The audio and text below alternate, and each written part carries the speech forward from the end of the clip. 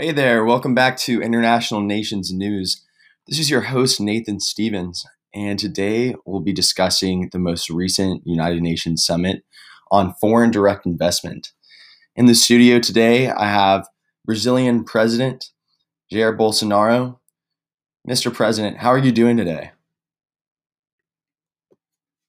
Hello, Nathan. Thank you so much for having me in the studio today.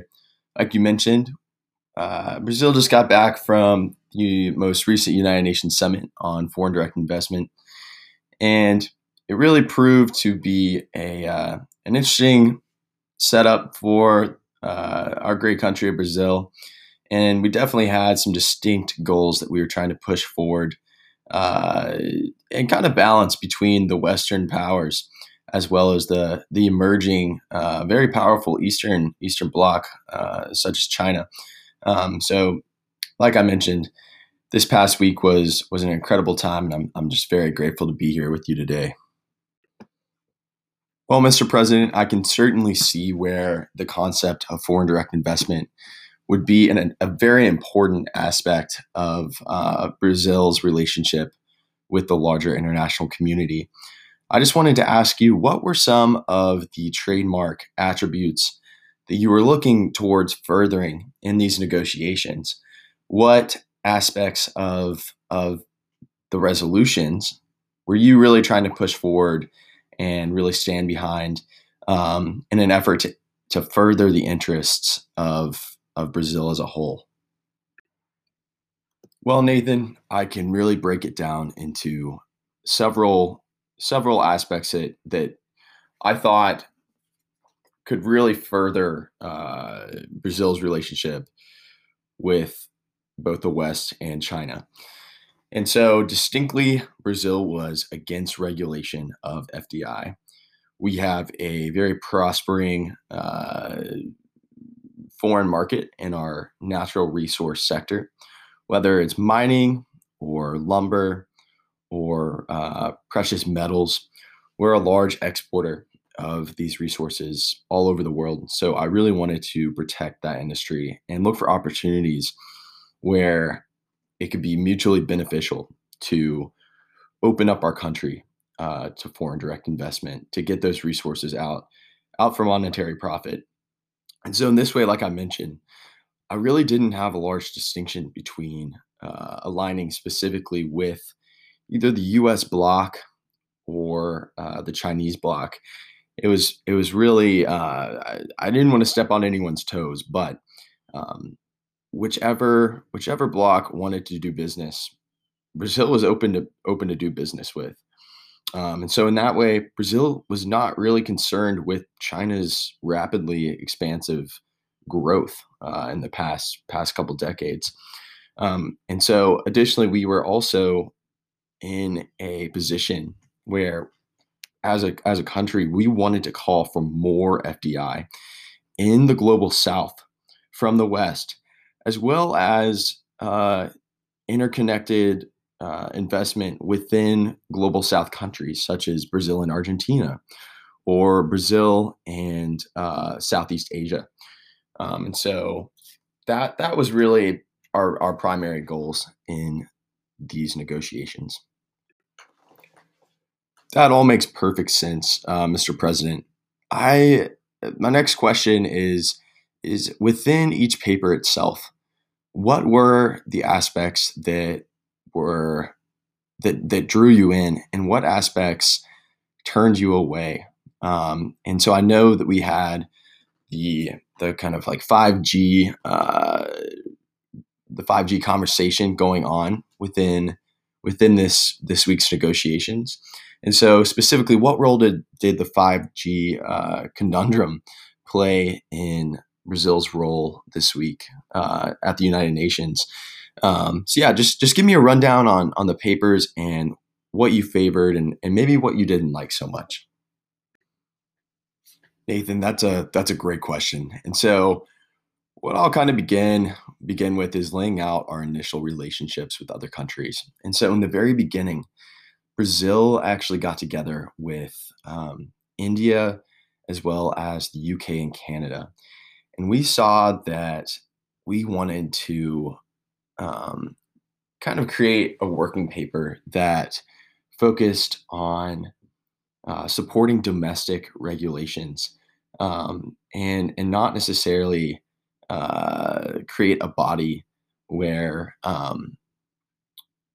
host countries could be punished for violating labor and human rights. And that's largely, like I said, because of Brazil's natural resource sector, um, and the way that we do business in our country. And so we thought that maybe incorporating the idea of the Universal Declaration of Human Rights, would be a good way to kind of resort back to that as a guiding principle. But unfortunately, that FDI working paper really did not pan out, and it became much more restrictive, and kind of held Brazil to a standard in terms of human rights where we just didn't see it being feasible. So after that, the whole 5G situation kind of occurred, and we saw a great opportunity to promote Brazil as a country that's committed to building out equipment and infrastructure for 5G, for both the global north and global south. And so, as part of that, we had to navigate our relationship with China, and their 5G corporations. And so, in that paper that actually ended up passing, we explored ways to globalize 5G based on spheres of influence, right? And so we really established Brazil as a manufacturing hub for a domestic sector of 5G, while also sharing sectors with Mexico and India, Canada, and then finding funding for those projects from the US and the UK. And so this is what I mean when I say that we are really trying to work with the West and China. So we created this 5G working paper as a way to work with the West, um, but not directly combat China. So after that, the ASEAN paper came out, and we saw that as too, it was just too much of a conversation about human rights, right? And we saw it as too cohesive in a way, um, in really being bureaucratic about protecting human rights to an extent that we weren't interested in. So we didn't sign on to that paper, and that paper actually failed. The paper that we did end up signing on to was the African Union's working paper. And we saw that this was a good paper because of its affirmation of FDI being crucial for economic growth. And we saw it as a good opportunity to partner with African countries and kind of deepen our ties with China, Russia, and other countries such as Nigeria, Egypt, Ireland. And so, in that way, the 5G working paper that I previously mentioned tied us in with the West, and the African Union working paper really tied us in with Africa as well as China. And so, this week, I think Brazil did a great job of really complementing our stance between both powerful blocs. Well, President Bolsonaro, I just had one last question, and that was, how did you feel that you specifically contributed to these negotiations this past week? What do you feel like was Brazil's biggest accomplishment in furthering foreign direct investment in your country? And how did you specifically take steps to promote those ideals and really make some substantial progress? Well, Nathan, I feel like my biggest contribution this week was specifically in working on the Security 5G working paper with India, the UK, Canada, and the United States, as well as a few other signatories. And this is because through working on this paper, I really effectively set up cooperation between global North and global South countries, and took on a role where I put Brazil at the forefront of being a manufacturing hub of the entire world.